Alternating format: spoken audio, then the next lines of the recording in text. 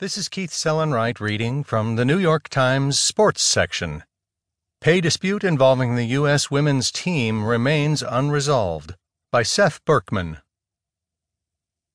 As of early Monday night, a meeting of USA Hockey's board of directors had not yielded a resolution to the pay dispute with the U.S. women's national team, but the players' network of support had expanded to Congress.